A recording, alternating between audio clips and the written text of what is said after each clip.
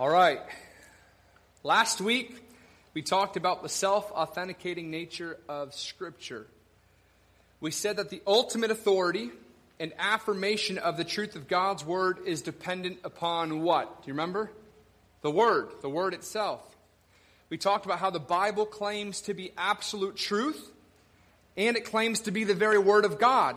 And then we warned, in our third point, that the self-authenticating nature of Scripture does not produce easy believism, but rather true conversion. And therefore, our final point last week, which is where we pick up this evening, is that the power of the self-authenticating nature of Scripture comes from the power of the inward testimony of the Holy Spirit. In other words, ultimately, at the end of the day, we can have discussion after discussion about the reliability of the Old Testament, the history of the Old Testament. We can talk logic and reason. We can give facts. We can talk worldview, blah, blah, blah, blah, blah, blah, blah.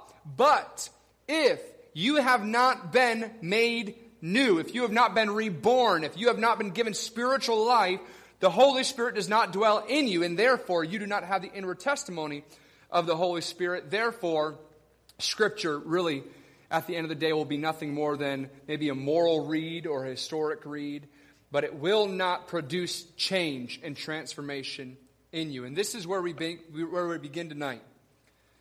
The inward testimony of the Holy Spirit is the very basis of a biblical worldview and the foundation for a confident faith. As Christians, we base all that we do and say on the Word of God, and we do this with eyes that now see the glory of God in the face of Christ Jesus, because we've been born again and therefore have the inward testimony of the Holy Spirit. Tonight is the beginning of a 5-week walkthrough of 2 Corinthians chapter 3 through 6, and then our final week of this year will be on the sufficiency of Scripture. But the next 5 weeks, including tonight, we're going to discuss where does biblical faith come from, how does it grow, and how does it transform us, all right? Where does biblical faith come from, how does faith grow, and how does this faith transform us? Now, 2 Corinthians is the last of the letters that Paul writes to the church in Corinth. Actually, some scholars believe there are 5 total letters, and that actually chapters 10 on in 2 Corinthians was a 5th. I tend to hold the belief of 4. You got 1 Corinthians, you got 2 lost letters, and you've got 2 Corinthians. But this is, let's just say, for the sake of the majority argument, this is the last letter in which Paul writes to the church in Corinth. In 1 Corinthians, the 2 lost letters in 2 Corinthians, Paul has dealt with many issues in this church. He's called out people in the church. He's called out false teachings. He's called out sin in the church. He's talked about affliction. And here we find in the first 2 chapters of 2 Corinthians, Paul talking about the comfort that he has in God in the midst of many persecutions and afflictions. Now, this should remind us of our 3 weeks talking about how God preserved His Word and His church. And if you remember, tell me, what were the 2 main ways we focused on throughout all the generations of how God has preserved His Word and His church? He's used 2 main things. Number 1, what? Do you remember? First way that God has preserved His Word, we spent literally 2 whole weeks on all these types of things happening in the patristic period. Suffering. Okay. Oh, yikes. The second is, I'll just go ahead and tell you. I'm not going to embarrass myself or you any further. The second is through false teaching. Right? So we expressed that a number of times. Suffering and false teaching. God has used these things throughout history to both purify and preserve His church. And so Paul here is talking in the beginning of 2 Corinthians. And in chapter 1, verse 3 through 7, he says this: "Blessed be the God and Father of our Lord Jesus Christ, the Father of mercies and God of all comfort, who comforts us in all our affliction, so that," there's a reason He comforts us, "we may be able to comfort those who are in any affliction, with the comfort with which we ourselves are comforted by God. For as we share abundantly in Christ's sufferings, so through Christ we share abundantly in comfort too. As we share in Christ's sufferings, we share in His comfort. If we are afflicted, it is for your comfort and salvation." Paul is saying that him and his team, if they are afflicted, it is for the sake of your comfort, those in Corinth, and their salvation. That's amazing. If we are comforted, it is for your comfort, which you experience when you patiently endure the same sufferings that we suffer. Our hope for you is unshaken, Paul says, For we know that as you share in our sufferings, you will also share in our comfort. There's a constant theme as we've talked about suffering, and I gave out again the over 40 passages of Scripture a number of weeks ago for you to take home and read through that talks about the gospel's purpose, God's purpose in the gospel, using affliction and suffering. And here you see that we have Christ's comfort as we share in his suffering. Paul goes on to discuss in the beginning of this letter the triumph that we have in Christ, even in the midst of false teaching and persecution. We're going to talk about the false teaching aspect tonight. So he picks up in chapter 3, confronting this specific false teaching and discussing the importance of knowing how we have victory. So chapters 1 and 2, comfort and affliction. We have this victory in Christ. Now he's going to put it face on with the actual false teaching happening in Corinth at this time and how we can have this victory, or rather, what Paul will say, in whom we have this victory. So tonight we're going to discuss 5 things that we see in 2 Corinthians chapter 3, but we're going to begin by reading the chapter. So if you have your Bibles, let's read chapter 3 of 2 Corinthians. Are we beginning to commend ourselves again? Or do we need, as some do, letters of recommendation to you or from you? You yourselves are our letter of recommendation, written on our hearts, to be known and read by all. And you show that you are a letter from Christ, delivered by us, written not with ink, but with the Spirit of the living God, not on tablets of stone, but on tablets of human hearts.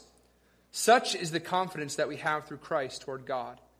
Not that we are sufficient in ourselves to claim anything is coming from us, but our sufficiency is from God, who has made us sufficient to be ministers of what? A new covenant. Not of the letter, but of the Spirit. For the letter kills, but the Spirit gives life. Hey, Heather, can you go pull me back just a little bit? Thank you. Verse 7. Now if the ministry of death, carved in letters on stone, came with such glory that the Israelites could not gaze at Moses' face because of its glory, which was being brought to an end, will not the ministry of the Spirit have even more glory? For if there is glory in the ministry of condemnation, the ministry of righteousness must far exceed it in glory. Indeed, in this case, what once had glory has come to have no glory at all because of the glory that surpasses it. For if what was being brought to an end came with glory, much more will what is permanent have glory. Verse 12, since we have such a hope, we are very bold. Not like Moses, who would put a veil over his face so that the Israelites might not gaze at the outcome of what was being brought to an end. Whoa. Verse 14, but their minds were hardened, for to this day when they read the old covenant, that same veil remains unlifted, because only through Christ is it taken away. Yes, to this day, whenever Moses is read, a veil lies over their hearts. But when one turns to the Lord, the veil is removed. Now the Lord is the Spirit, and where the Spirit of the Lord is, there is freedom. And we all, with unveiled face, beholding the glory of the Lord, are being transformed into the same image from one degree of glory to another. For this comes from the Lord, who is the Spirit. Heather, I actually do have my numbers as well, so if you're open to following along with me, that would be awesome. 5 points tonight. 5 things that we see from 2 Corinthians chapter 3. We'll begin with number 1. Number 1, faith does not come from where? The law. Faith does not come from the law. You see this in verse 1 through 11. You see this context or this concept of there was a letter that was written on tablets, on stone. This would be what? The law, the 10 Commandments specifically, but ultimately you can talk about it because it's talking about the Old Covenant. The whole Old Covenant, essentially the first 5 books of the Old Testament, we know as the Pentateuch, the Tanakh. This is the entire encompassing of the law. And this was written in ink. It produced a glory, but a glory that was fading away, 2 Corinthians 3 says. And so we ask ourselves, how does God give the law and command us to follow something, yet it will not produce salvation or faith? Well, in Corinth, Paul is dealing with Judaizers. And they are teaching that salvation comes through works, namely obedience to God's law. The big difference happening here in the beginning of this chapter is about the Old Covenant and the New Covenant. And if you remember in the beginning of our study this year, when we talked about the word testament, it comes from the word testamentum. And what does it mean? You remember? Covenant. So Old Testament, Old Covenant. New Testament, New Covenant.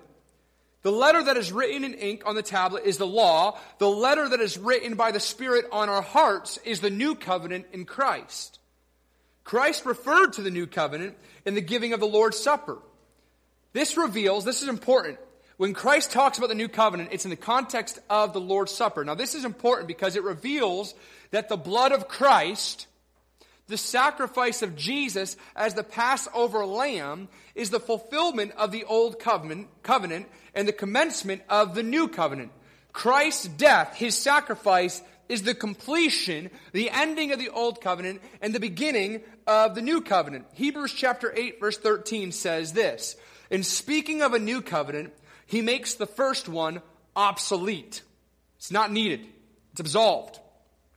And what is becoming obsolete and growing old is ready to vanish away.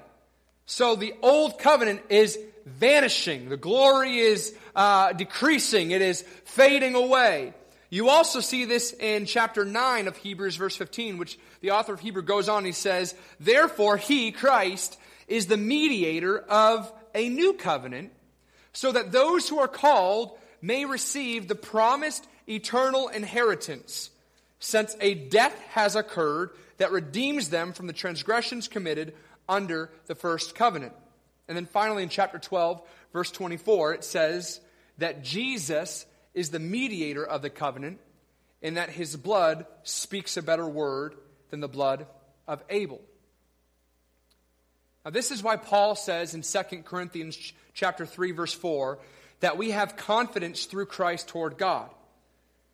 It's not because we have been sufficient in ourselves of keeping the law, because we know that we have all fallen short, but rather that Christ has made us sufficient, is what it says in verse 4 of 2 Corinthians 3, our passage tonight. Christ has made us sufficient, and He has made us now ministers of this new covenant. So He was the mediator, and now He's made us ministers of this new covenant. We're going to see this again in 2 Corinthians chapter 5 in a few weeks.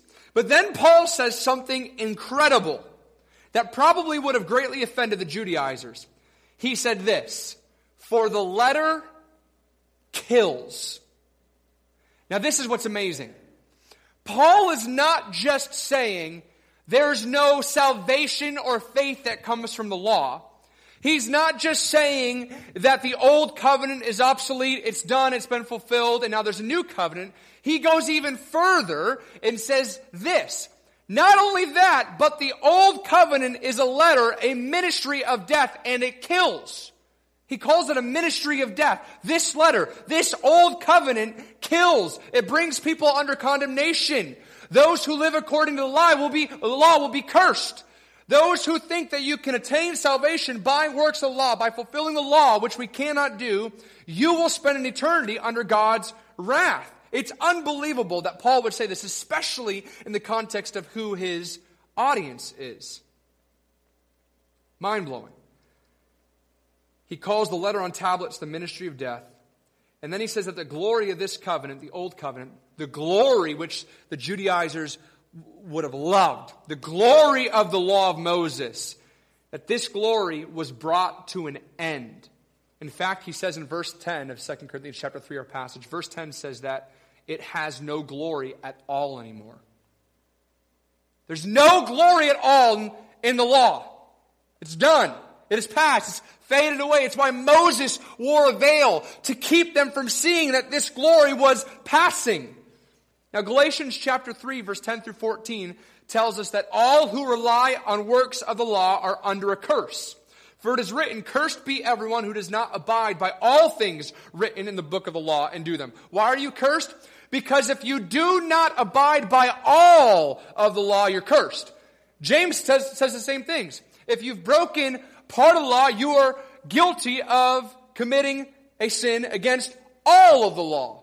For he who has not committed adultery but has committed murder is convicted under the law.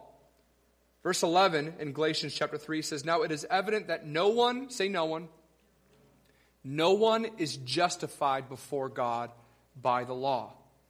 For the righteous shall live by faith. Now, I want to, everybody give me your eyes really quick.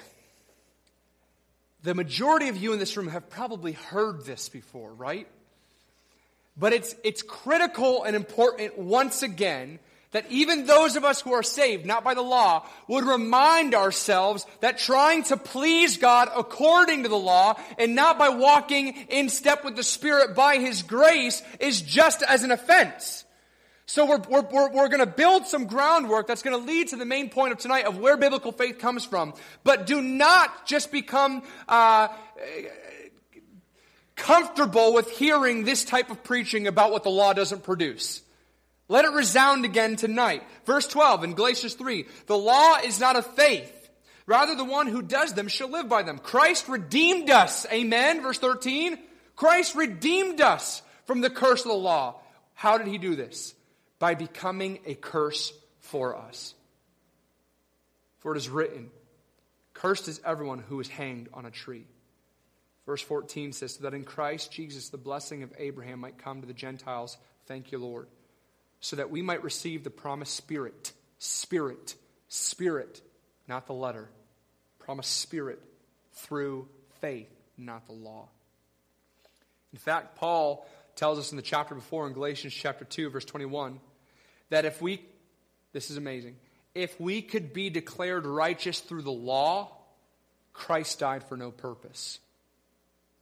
In other words, people who live as if the only way to gain acceptance into the kingdom and to please God is by fulfilling all of His commands. They are living in such a... I'm not talking obedience. Those who want to now live for the Lord. We're going to get to that point. Okay, so for everyone who's kind of like, so what? We should just forget the law and live as we want? No, we're going to get to this in a second. But for those who think that that is how you get right standing with God, you are living in a way that is as if Christ died for nothing.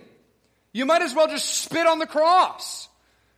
That's what Paul says in Galatians 2:21. He also tells us throughout Galatians that the law, listen to all the things the law cannot do. The law cannot justify the lost sinner. The law cannot give a sinner righteousness. The law cannot give us the Holy Spirit. The law cannot give us an inheritance. The law cannot give life or freedom.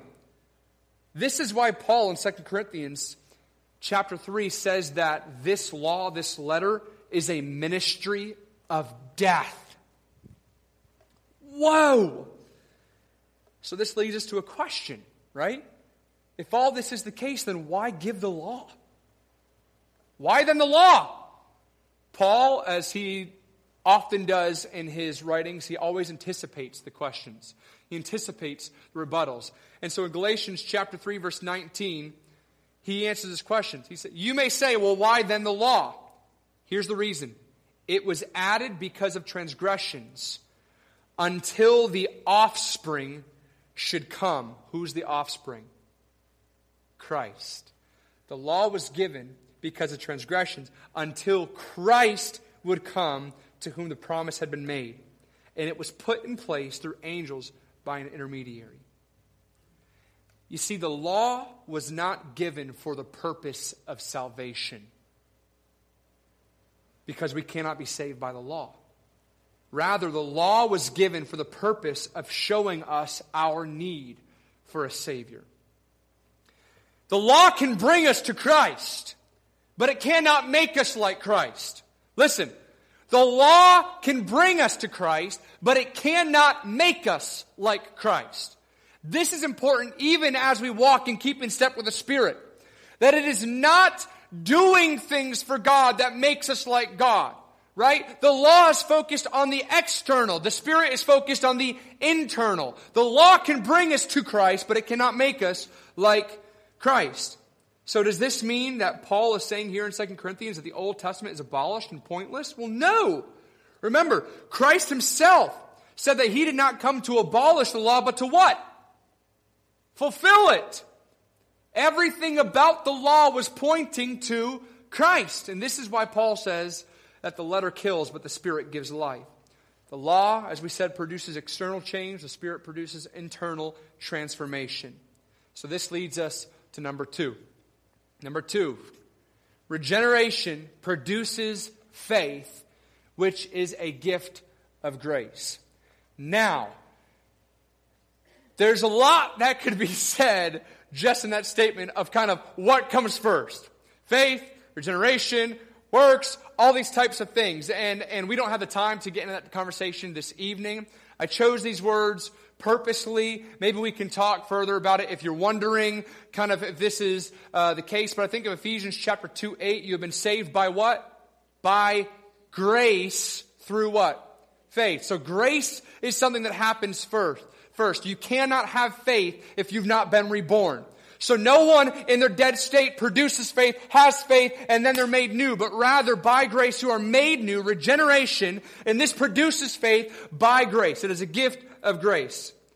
Now, this new covenant that Jesus, Paul, and the author of Hebrew tells us about is prophesied in the Old Testament. We talked about this already, actually, in our first or second week.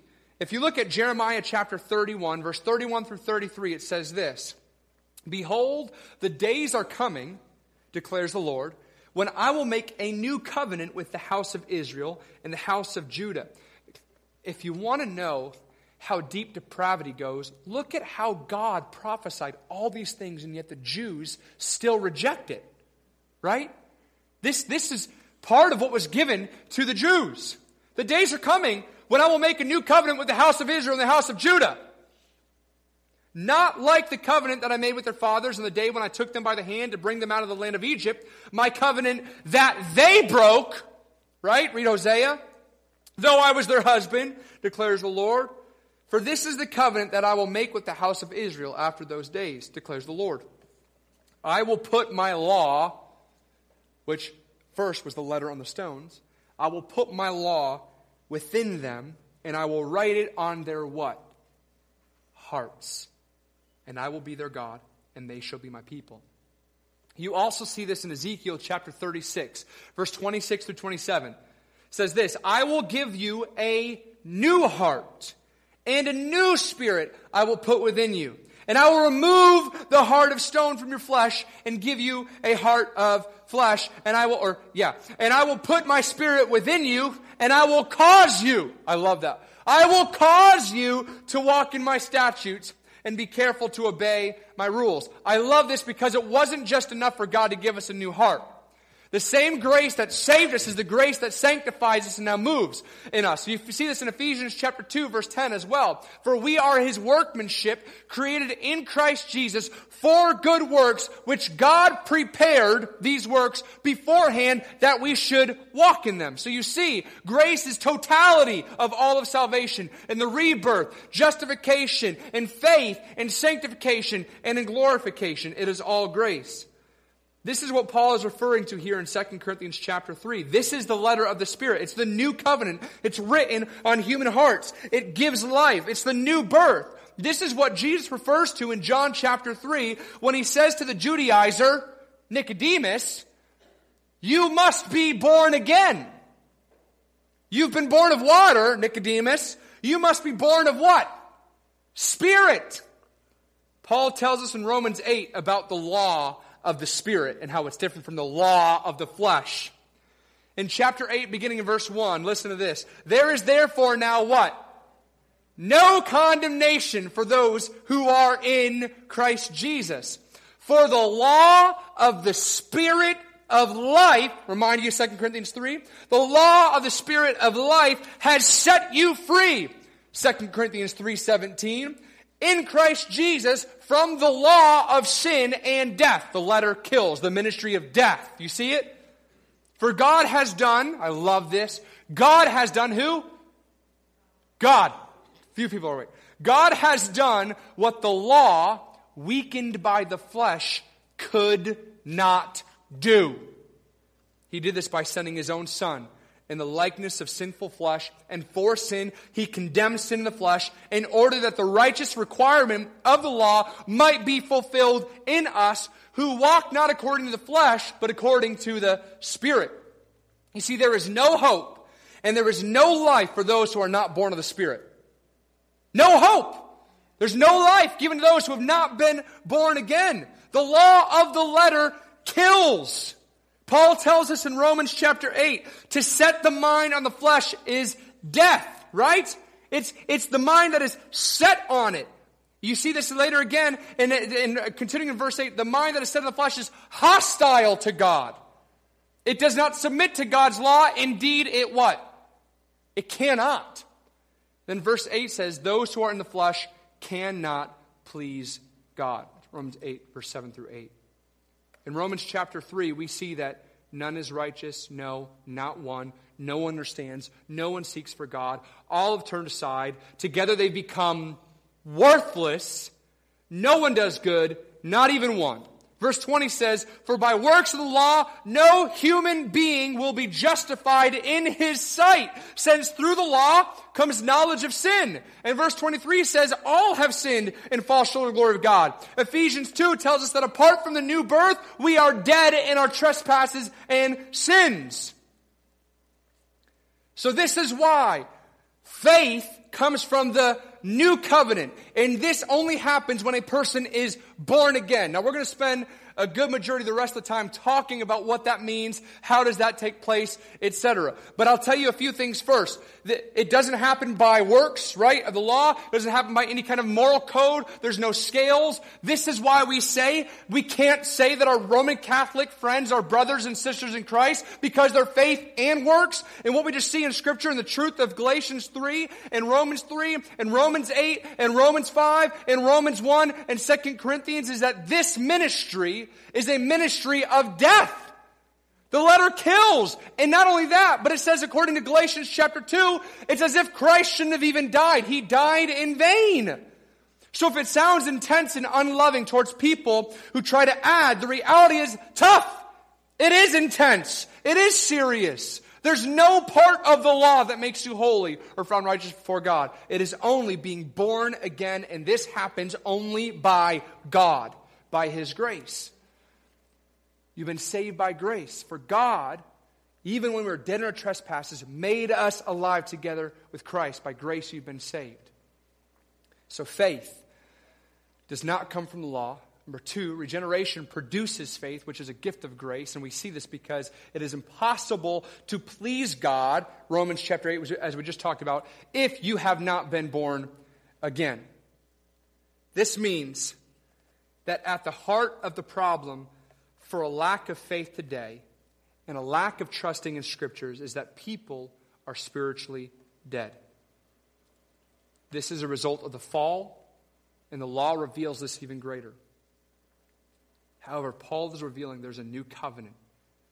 Amen. For the good news. The good news isn't good news if you don't know the bad news, right? You just abuse the good news and you wave a good luck charm around your neck if you don't know the reality of who you were before Christ or who you might still be and you don't realize that you're not in Christ yet. He's given us a new covenant. It's a letter of the Spirit. It's not written on tablets or stone. It's written on our hearts. This letter, this covenant, this faith is totally grace. It's all a gift. Ezekiel 36, what he saw, God gives us the heart. 2 Corinthians 3 tells us the Spirit is the author, writing it on our hearts. Ephesians 2, we've talked about it. While we were dead, God made us alive. We're saved by grace. There's nothing that you can do to be saved because you're not saved by the law. If you could do something to be saved, then Christ died in vain. So we look now to number 3. Faith comes from the Word. And these next 2 points, before we get to point 5, are about where faith comes from, right? And so, if we were to all close our eyes and you were to repeat a prayer after me, that does not mean you're saved. If we had an altar call right now and we sang a song, we dimmed the lights, we manipulated the moment, we got the Holy Spirit pad, which filled the room with the nice little ambiance, and all of a sudden, we manipulated into some motion, and I talked really broken in my speech, and I created a moment, and I began crying, and you felt overwhelmed because you're thinking about your sin this morning, and you want to feel good, and you came forward and someone prayed for you because you don't want the condemnation, you don't want the guilt, you don't want the sin, then you left. That doesn't mean that you're saved. Now, God can save you in spite of those things, okay? Absolutely. I believe that there are genuine people who have been saved, and the conversion moment may have been when they were praying with their pastor. I believe that. That's fine. The point is, it is not any acts or specific things that happens. It is when the Holy Spirit opens your eyes to the reality of sin and the truth of who He is and how what you deserved was placed on Christ, and now you have eyes to see and behold the beauty of God. Your life is transformed, your affections, your desires are renewed, and you now follow after Christ. That's conversion. That's being born again. So these next two will talk a little bit more specifically about that, although tonight isn't necessarily a gospel message. And I was talking to Ellen. I was talking to Ellen earlier, and I said, that it's like this passage and talking about faith, where does faith come from, makes you want to go into preaching the gospel from creation, fall, redemption, restoration, and how has that new birth really happened? But we did that last semester with Ephesians, and I feel like we spent the bulk of the first semester discussing those types of things. And so just for our purpose tonight, we're not going to sit and dwell on those things. We're going to move to point 3. Faith comes from the Word. Now, many people will wrongly interpret this passage. If you go back to 2 Corinthians chapter 3, in the very beginning, verse 3 says, "You show that you are a letter from Christ, delivered by us." And then they'll look at this, "written not with ink, but with the Spirit of the living God, not on tablets of stone, but on tablets of human hearts." Some people will wrongly interpret this passage and use it as an opportunity to validate extra biblical means of inspiration or theology or doctrine, or even discipleship and evangelism. They say that this regeneration and new letter is written on our hearts by the Spirit. Therefore, we have the Spirit who speaks to us in our hearts, and it need not be according to the Word, because they kind of see the Word as, look, this is the old glory. I've been made new. The Spirit's inside of me. I don't need to necessarily submit and abide and dwell in the Word of God. I've got direct access to God with the Spirit inside of me. So why do I need to sit with my Bible, right? I know what I've been told. I've received the testimony of men. And this is where these dangerous doctrines and extra revelations can begin to creep in and mislead people. This was the case in Colossae. But this isn't the case here. They even would go as far, and you hear this all the time, where you pray for Muslims specifically. We have this idea that Muslims are saved by dreams. Now, there have been testimonies, right, of Muslims who've dreamed, and in their dreams they've seen Christ before they were converted, and then, or somebody's coming to tell them, and they knew who this was, they didn't know the name, and then they came, somebody spoke, and then they got saved because their dream kind of came true. I can't validate that or not validate that, because I'm not God and I'm not them, right? And I'm not the Holy Spirit. So I'm not willing to say that God cannot do that, obviously. God has done these types of things in dreams before. In His Word, He's appeared to people. But I struggle with this mentality of not basing everything we have on the Word of God, and that faith comes from hearing from the Word of God. Therefore, let us go and proclaim the gospel. Because when we say things like, oh, they'll just have a dream, or let's pray that God gives them a vision, or that God will kind of give them a sign, we're depending on something extra of what God has not given us as the means of the commands to go and make disciples. So I struggle with people who say, pray for the Muslims that they get visions, but we're not willing to get in our boots and walk and preach the gospel to them. I'm unwilling to kind of feel good about, pray for my coworker that they receive a sign or a vision from God, and yet we never open up our mouth and proclaim the gospel to them. That doesn't make sense, because the Bible says that we are the means in which God uses by His Spirit to proclaim the gospel, and then Christ, through the Holy Spirit, opens up their eyes to behold Christ, the glory of God, and they're changed. That's what happens. So I struggle with this. The Spirit is inside of me, therefore I can listen to God directly, and it doesn't have to be in His Word. I struggle with that. Let us notice here, and I'll discuss this further, that Paul is referring here in this context, in this letter, to a new covenant and an old covenant. He's not talking about the Word of God as a whole. He's not actually talking about the Old Testament and New Testament. He's talking about the Old Covenant and the New Covenant. So this isn't a Word of God situation. So if you say that, the old has passed away, the glory has passed away, that was written in ink. Now we have it written in our hearts with the Spirit. That is not voiding the Word of God. This is an issue of Christ fulfilling the law, instituting a new covenant. What's amazing, though, is that Paul, in his letter, as well as the Bible as a whole, tells us that faith cannot be separated from the Word of God. John 14:6, Jesus himself said that salvation is through him. He's the way, the truth, the life. No one comes to the Father but through whom? Christ. And Jesus also said that in John 17:17, sanctify them in truth. Your word is truth. John 1, Jesus tells us that he is the Word. So think about it. How was the Word given? According to the passages that we've looked at over the last number of weeks in Peter's writing and in Paul's writings, the Word of God was inspired by God, and men were carried along by the what? Spirit to write the Word of God. The Spirit of God is active in the writing of the Word. Therefore, he must be active in the interpretation of the Word. Therefore, in the new birth, he will not separate himself from the Word. Do you see this? The Spirit was involved in giving the Word. Therefore, he is absolutely needed in interpreting the Word. And you cannot separate the Spirit from the Word. And if salvation was going to be by means of anything but the Word and proclamation, why give the Word? Why not just testimony of men? You might say, well, so we can know how to live and all this kind of stuff. Okay, but who cares? Right? Because how we live is not as important as whether or not we are saved. There are plenty of people who can live a moral life who are not saved. So if we don't have the Word of God, we get in this danger of the tradition of men. We think that all of a sudden there's a danger of I can be saved by the law, by the old covenant. The Spirit will not separate himself from the Word. Therefore, we must understand, especially in the context of holy living, salvation, all of that, this Spirit that is writing in our hearts is not this extra revelation type of a thing. We've got to stop trying to separate the Word from the foundation of faith.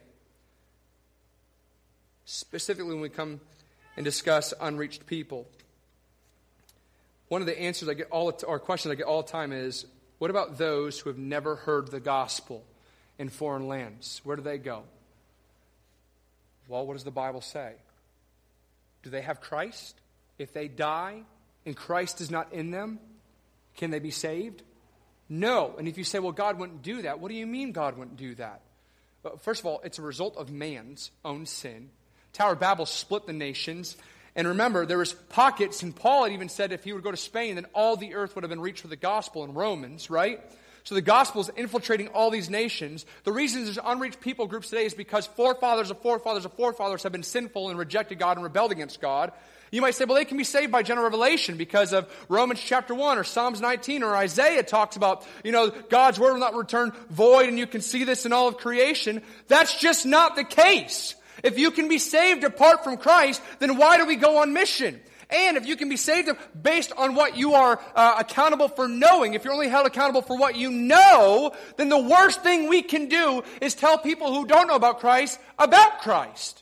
Because now they're brought into accountability. You cannot make a point biblically where people can be saved apart from the gospel of Jesus Christ. You can't make a point for it. So, faith comes from the Word. Romans chapter 10, verse 14 through 17. How will they call on him whom they've not believed? How are they to believe in him of whom they've never heard? How are they to hear without someone preaching? How are they to preach unless they are sent? And then verse 17, faith comes from hearing, and hearing from what? The Word of God.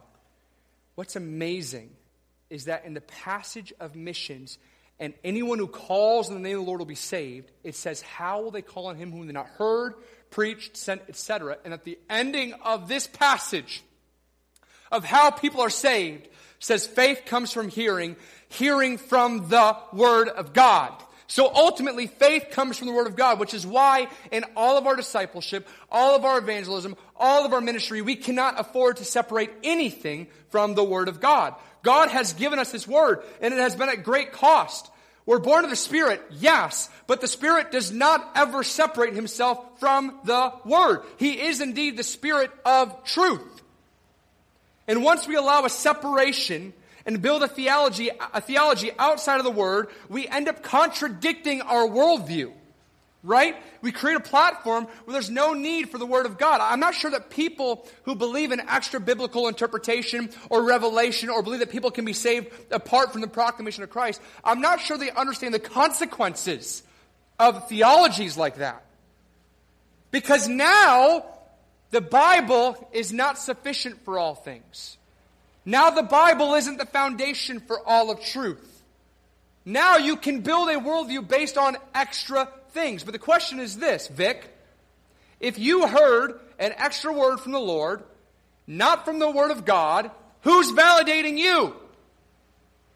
How do I know that you aren't just making up something to justify what you want to do? Who's validating Vic? I can't. But if I got the Word of God, I can say, wait a second, he said this, but the Word of God says this. Therefore, you're in error because the Word of God will never be in error. In fact, when we look at Hebrews 11 chapter 3, or Hebrews chapter 11 verse 3, this is one of the most profound verses for biblical worldview in all of Scripture. Hebrews chapter 11 verse 3 says this, by faith we understand that the universe was created by the Word of God. The universe was created by the very Word of God. Now you might say, yeah, but that's the audible word. You can't separate that. God spoke His Word into existence. Christ is the Word. We have the written Word. All of this is indeed the Word of God. Gavin, if I say to you, hi, my name is Dave, and then I write it and I hand it to you, is one my voice and one not my voice? No, they're both my voice.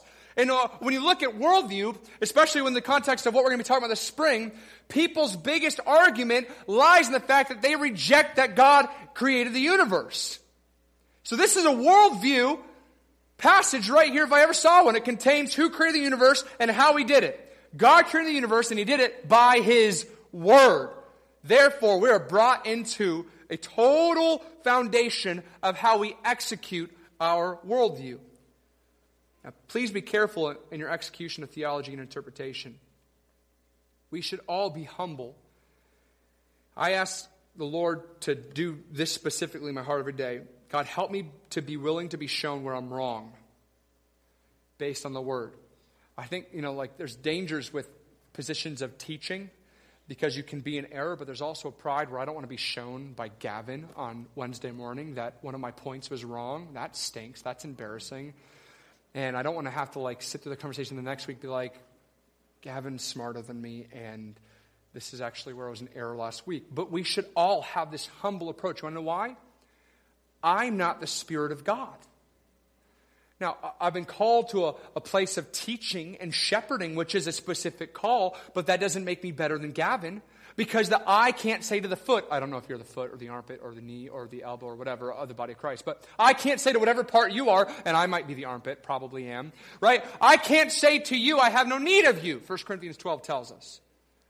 1 Corinthians chapter 2, verse 11 says, who knows a person's thoughts except the spirit of that person? Gavin, what am I thinking right now?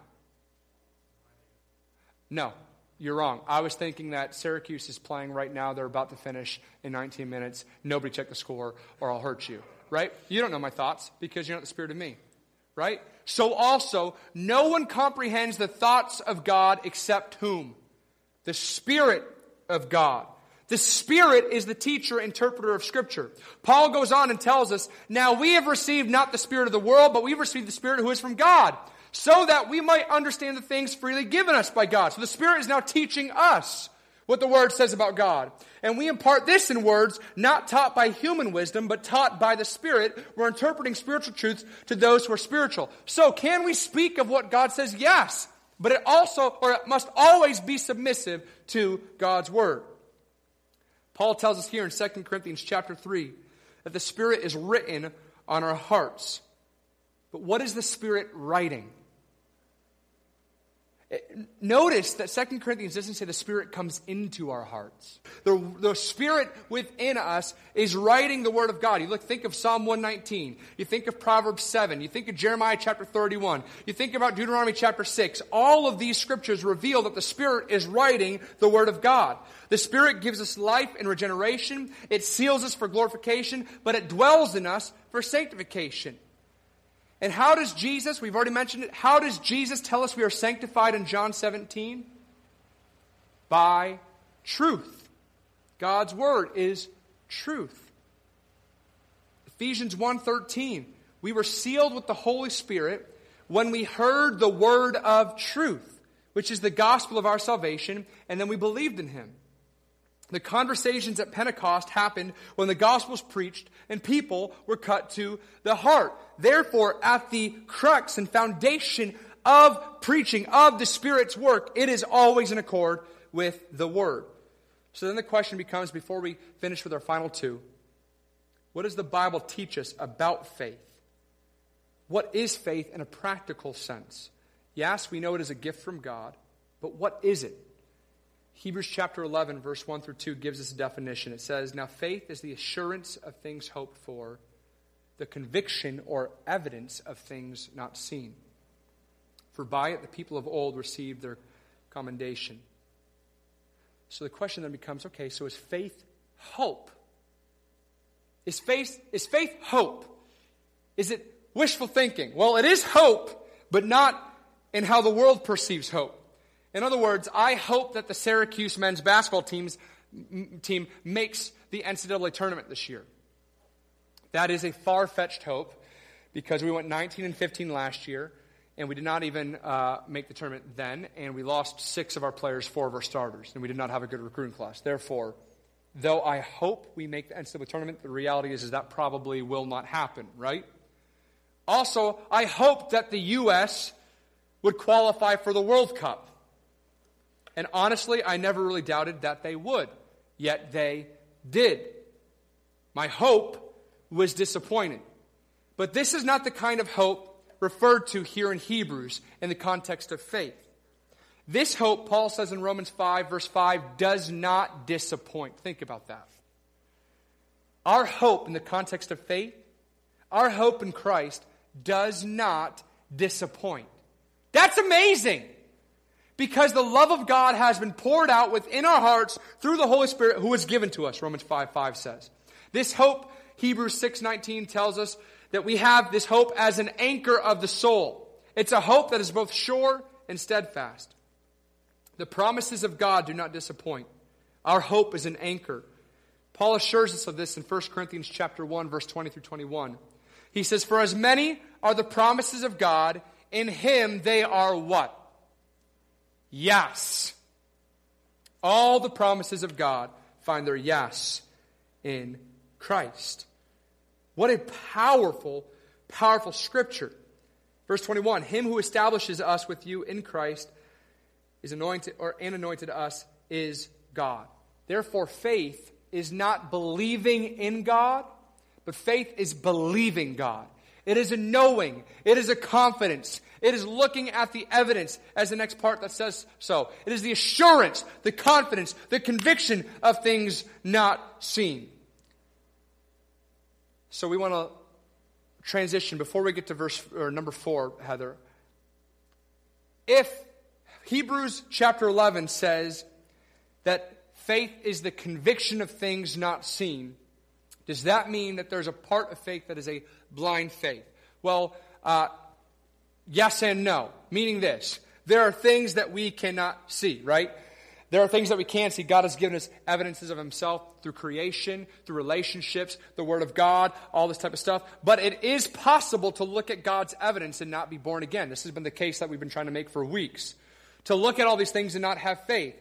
Right? And in 1 Corinthians 13 says that now we see in part, then we will see fully, even as we will be fully known. So there is an aspect of a limit to what we are able to see on this earth simply because of sin, even in our sanctification process. But this does not mean that faith is a blind faith. This leads us to number 4, and number 4 is this, that faith is beholding.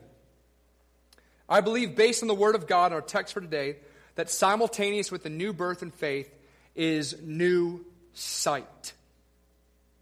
Look at verses 12 through 18. Since we have such a, what? Hope. Since we have this confidence, this assurance, this promise, we are very bold.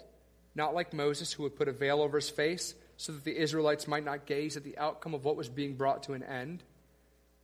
But notice that they would not gaze. Notice they're not to gaze at what will come to an end, okay? But their minds were hardened. For to this day, when they read the Old Covenant, the same veil remains unlifted, because only through Christ is it taken away. Yes, to this day, whenever Moses is read, a veil lies over their hearts. But when one turns to the Lord, the veil is removed, regeneration.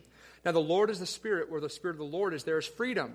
And now we all, with unveiled face, not gazing at what is passing, but beholding what? The glory of the Lord, are being transformed into the same image, from one degree of glory to another. This comes from the Lord, who is a Spirit. The Israelites were blinded to the glory which was fading in Moses. And yet we see that even today, that the Jews are blinded to the greater glory of the new covenant because they reject Christ. This isn't just a problem for the Jews, as we see in 2 Corinthians chapter 4, verse 4, but all unbelievers are blinded. They are veiled. They are kept from seeing the light of the gospel of the glory of Christ, who is the image of God. That's what 2 Corinthians 4:4 says. Now this passage in 2 Corinthians 3 is Paul's exposition of Exodus 34. Exodus 34 tells that when Moses came down from the mountain, and when he finished speaking with the Israelites, it says that he put a veil over his face. Exodus 34 says, whenever Moses went in before the Lord to speak with him, he had removed the veil. Turning to the Lord, the veil is removed, until he came out. When he came out and told the people of Israel what was commanded, the people of Israel would see the face of Moses. The skin of Moses' face was shining. Moses would put the veil over his face again until he went in to speak with them.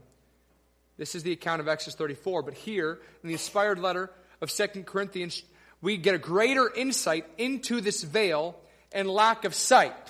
Exodus 34 doesn't tell us what Paul tells us in 2 Corinthians 3. In verse 14, it says, now we're getting into my favorite part of tonight, as we come to a conclusion, right? Verse 14 in 2 Corinthians 3 says that the minds of the Israelites were hardened. Their minds were hardened. Listen, the Greek word that Paul used here for the mind means exactly affections and desires. So when it says that they were hardened, that they were blinded in their minds, it's saying that their affections and desires were being veiled to be able to see the glory of Moses' face, which came from being with the Lord and the giving of the law. Now this is really important because why? What do we know after reading this in 2 Corinthians 3? What do we know about the glory of Moses? It was what? It was fading. God hardened and blinded the affections and desires so that they would not fall in love with the glory that was fading, but rather the law points to Christ, that they would see in the new covenant that is being promised to them, Jeremiah 31, that God is going to give a new covenant to the people of Israel. He's going to write it on their hearts, and it's pointing to the offspring. This is the glory that does not fade. So the affections, the desires are being blinded from seeing a glory that's perishing. This is the same thing that ought to be happening today to us. It's okay to be blinded sometimes, as long as we're blinded to things that are fading. Look at God's law.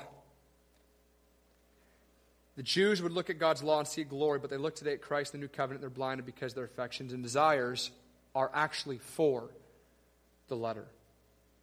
This actually goes right along with John chapter 3, that light came into the world, but men loved what?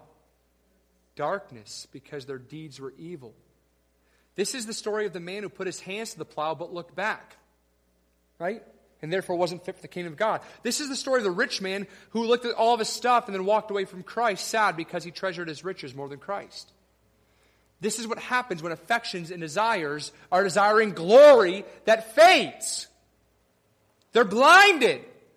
This is why we say that faith is beholding, because believing God is all about treasuring Christ more than anything. 2 Corinthians 4:4. But God has shone in their hearts. The veil has been removed. They now see the light of the gospel, which is the glory of God, and this is in the face of Jesus Christ, who is the image of God. Christ is at the heart of beholding. This is not bondage and giving up desires and affections in order to come to Christ, right? When being born again does not mean that you surrender your joy. Remember, Paul says it's the letter that kills. The Spirit gives you life. This faith, this beholding, these new affections and desires are actually what gives us freedom. Verse 17 here, where the Lord is a Spirit, where the Spirit of the Lord is, there is freedom. Well, what is the freedom that we have? Freedom from the law. Freedom from obligation to fulfill the law. Freedom from condemnation because of the law. Freedom from dominion and power of sin after breaking God's law. Freedom from the power of Satan. Freedom from the bondage of corruption. Freedom from ignorance and error. These are massive freedoms that now we have in Christ because we behold Christ, which is a glory that does not pass away.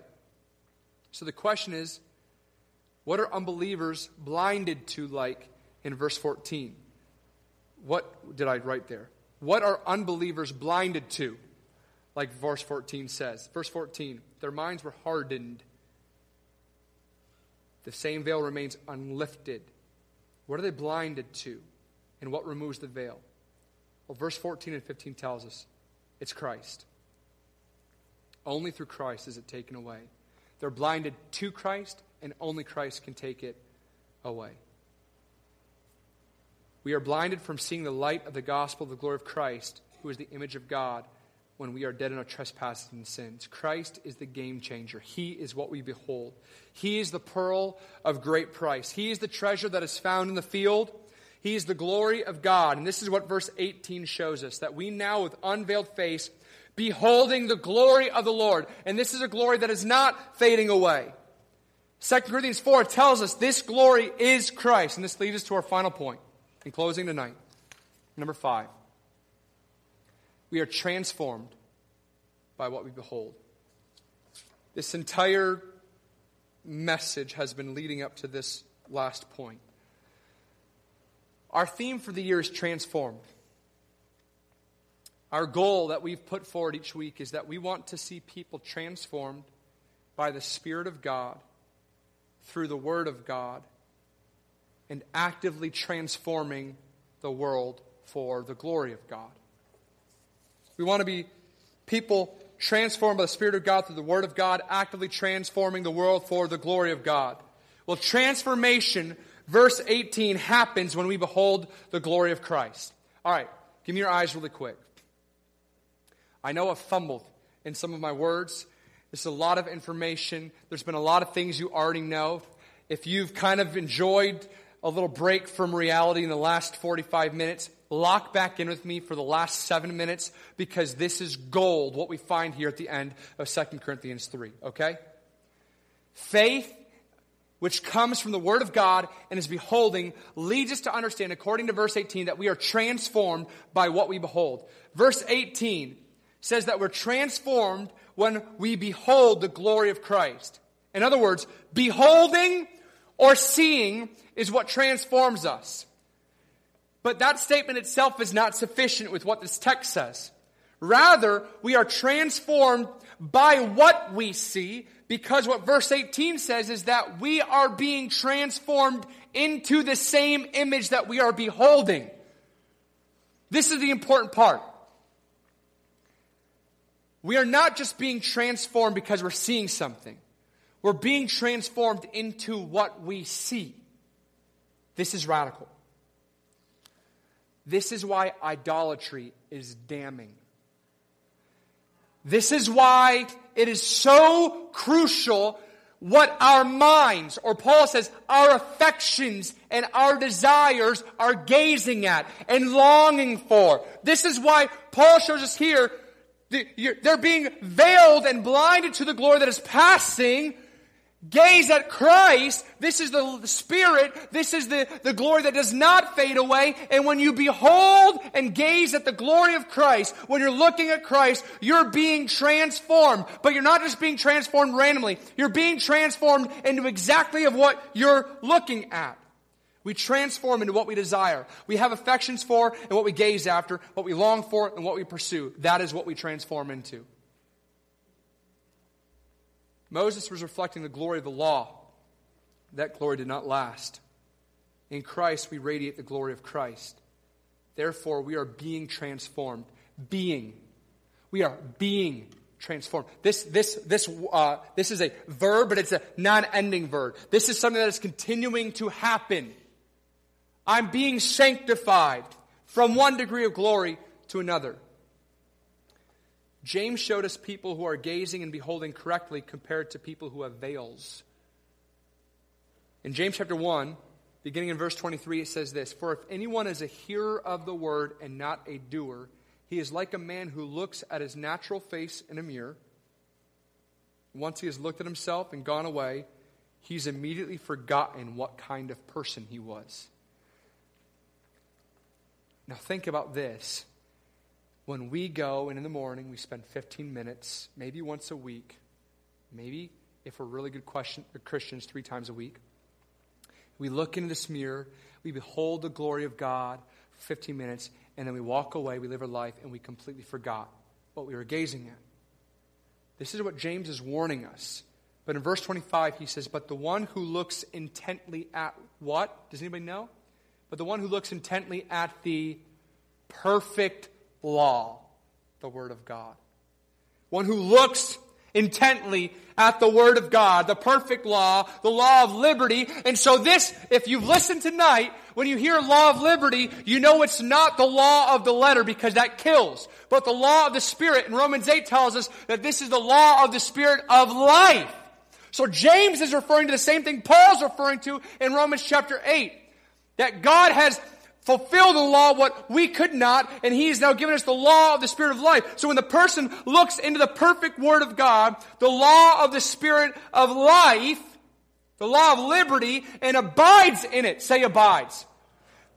Man, don't miss how good this is. Not the person who goes and looks in the mirror, walks around and forgets.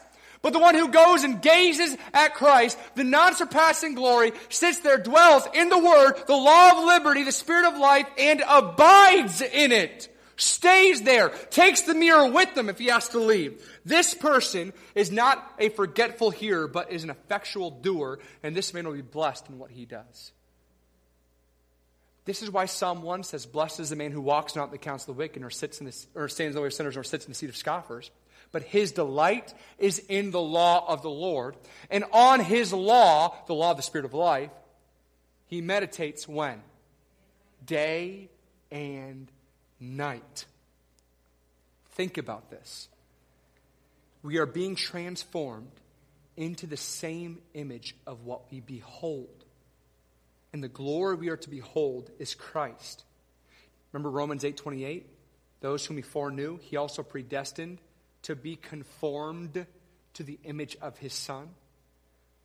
So after the rebirth, after regeneration, the conforming happens by beholding Christ, abiding in that law of liberty. He's given us new life in Him for a very specific purpose, so that we may be like His Son. Therefore, we must behold the Son, not the Son's creation and make idols. Not the Son's benefits and make ourselves the idol. We are indeed transformed based on what we're beholding. Now, this has an inward conviction for me because I'm a chameleon. I know I'm a chameleon. I've been told I'm a chameleon by multiple people for the last probably 3 years. And I wish more people would have told me before 3 years ago. Justin Corbett was the first person to ever tell me, you're a chameleon. I didn't know what he meant because I'm not good at animalography. But a chameleon, if you don't know, is something that adapts to whatever it's around. It can turn into what it spends its time with. So if a chameleon is green and it goes up a bark, it can turn into the brown color and match the bark. I'm a chameleon. My tendency, the way I please myself, is by pleasing others. You want to know what makes Dave Aubrey happy? When the people that Dave Aubrey's with are happy. So I work sometimes exhaustingly to make sure that people around me are happy. I'm gazing at other people. This is what I am prone to do. But here's the thing. We are actually all prone to wander. I love Come Thou Fount of Every Blessing. Prone to wander, Lord, I feel it. Prone to leave the God I love. Here's my heart, Lord, take and seal it. Seal it for thy courts above. So here's the question.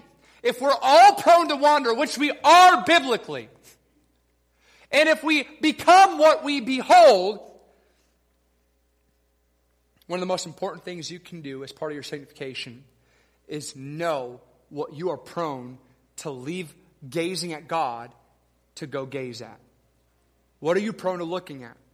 What are you prone to being consumed with these affections and desires for? If you sit and you look in the mirror, the law of liberty, the law of spirit of life, if you gaze the beauty of God and you're tempted to leave and look somewhere else, what is the temptation? What is the thing you go to? What do you find sometimes more affection and desire in, and then cut it off?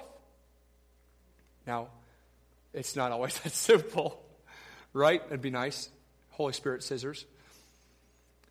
But this is where brotherly and sisterly love in Christ comes. Identifying what competes for our gaze is a huge step in keeping our gaze on Christ. So I want to bring this home. We must ask ourselves, how do we behold Christ? The answer is so critical, especially for our theme this year. Where does faith come from? Biblical faith. And how does it grow? Biblical faith comes from the Spirit of life, regeneration by the grace and work of God. But it grows by beholding the beauty of Christ. We behold Christ, and this is where we're leading this year. We behold Christ today in the law of liberty, in the Word of God. James shows us this, and we abide in it. We behold Christ in His Word. So if you say, okay, I'm transformed by beholding Christ, how do I behold Christ? The Bible shows us you behold Christ in His Word. Psalm 119:9. How can a young man keep his way pure? By keeping it, guarding it according to your Word. Verse 11, your Word I've treasured, I've hidden in my heart, that I might not sin against God. Romans 12:2. Do not be conformed to this world. This happens by gazing and beholding with affection and desires the world, but be transformed by the renewing of your mind. Renewed affections, renewed desires, so that you may prove what the will of God is, that which is good and acceptable and perfect. Well, how do you know what the will of God is? But in the Word of God. To make it even more clear, we look at Hebrews chapter 12. Since we have so great a cloud of witnesses surrounding us, let us lay aside every encumbrance and the sin which so easily entangles us.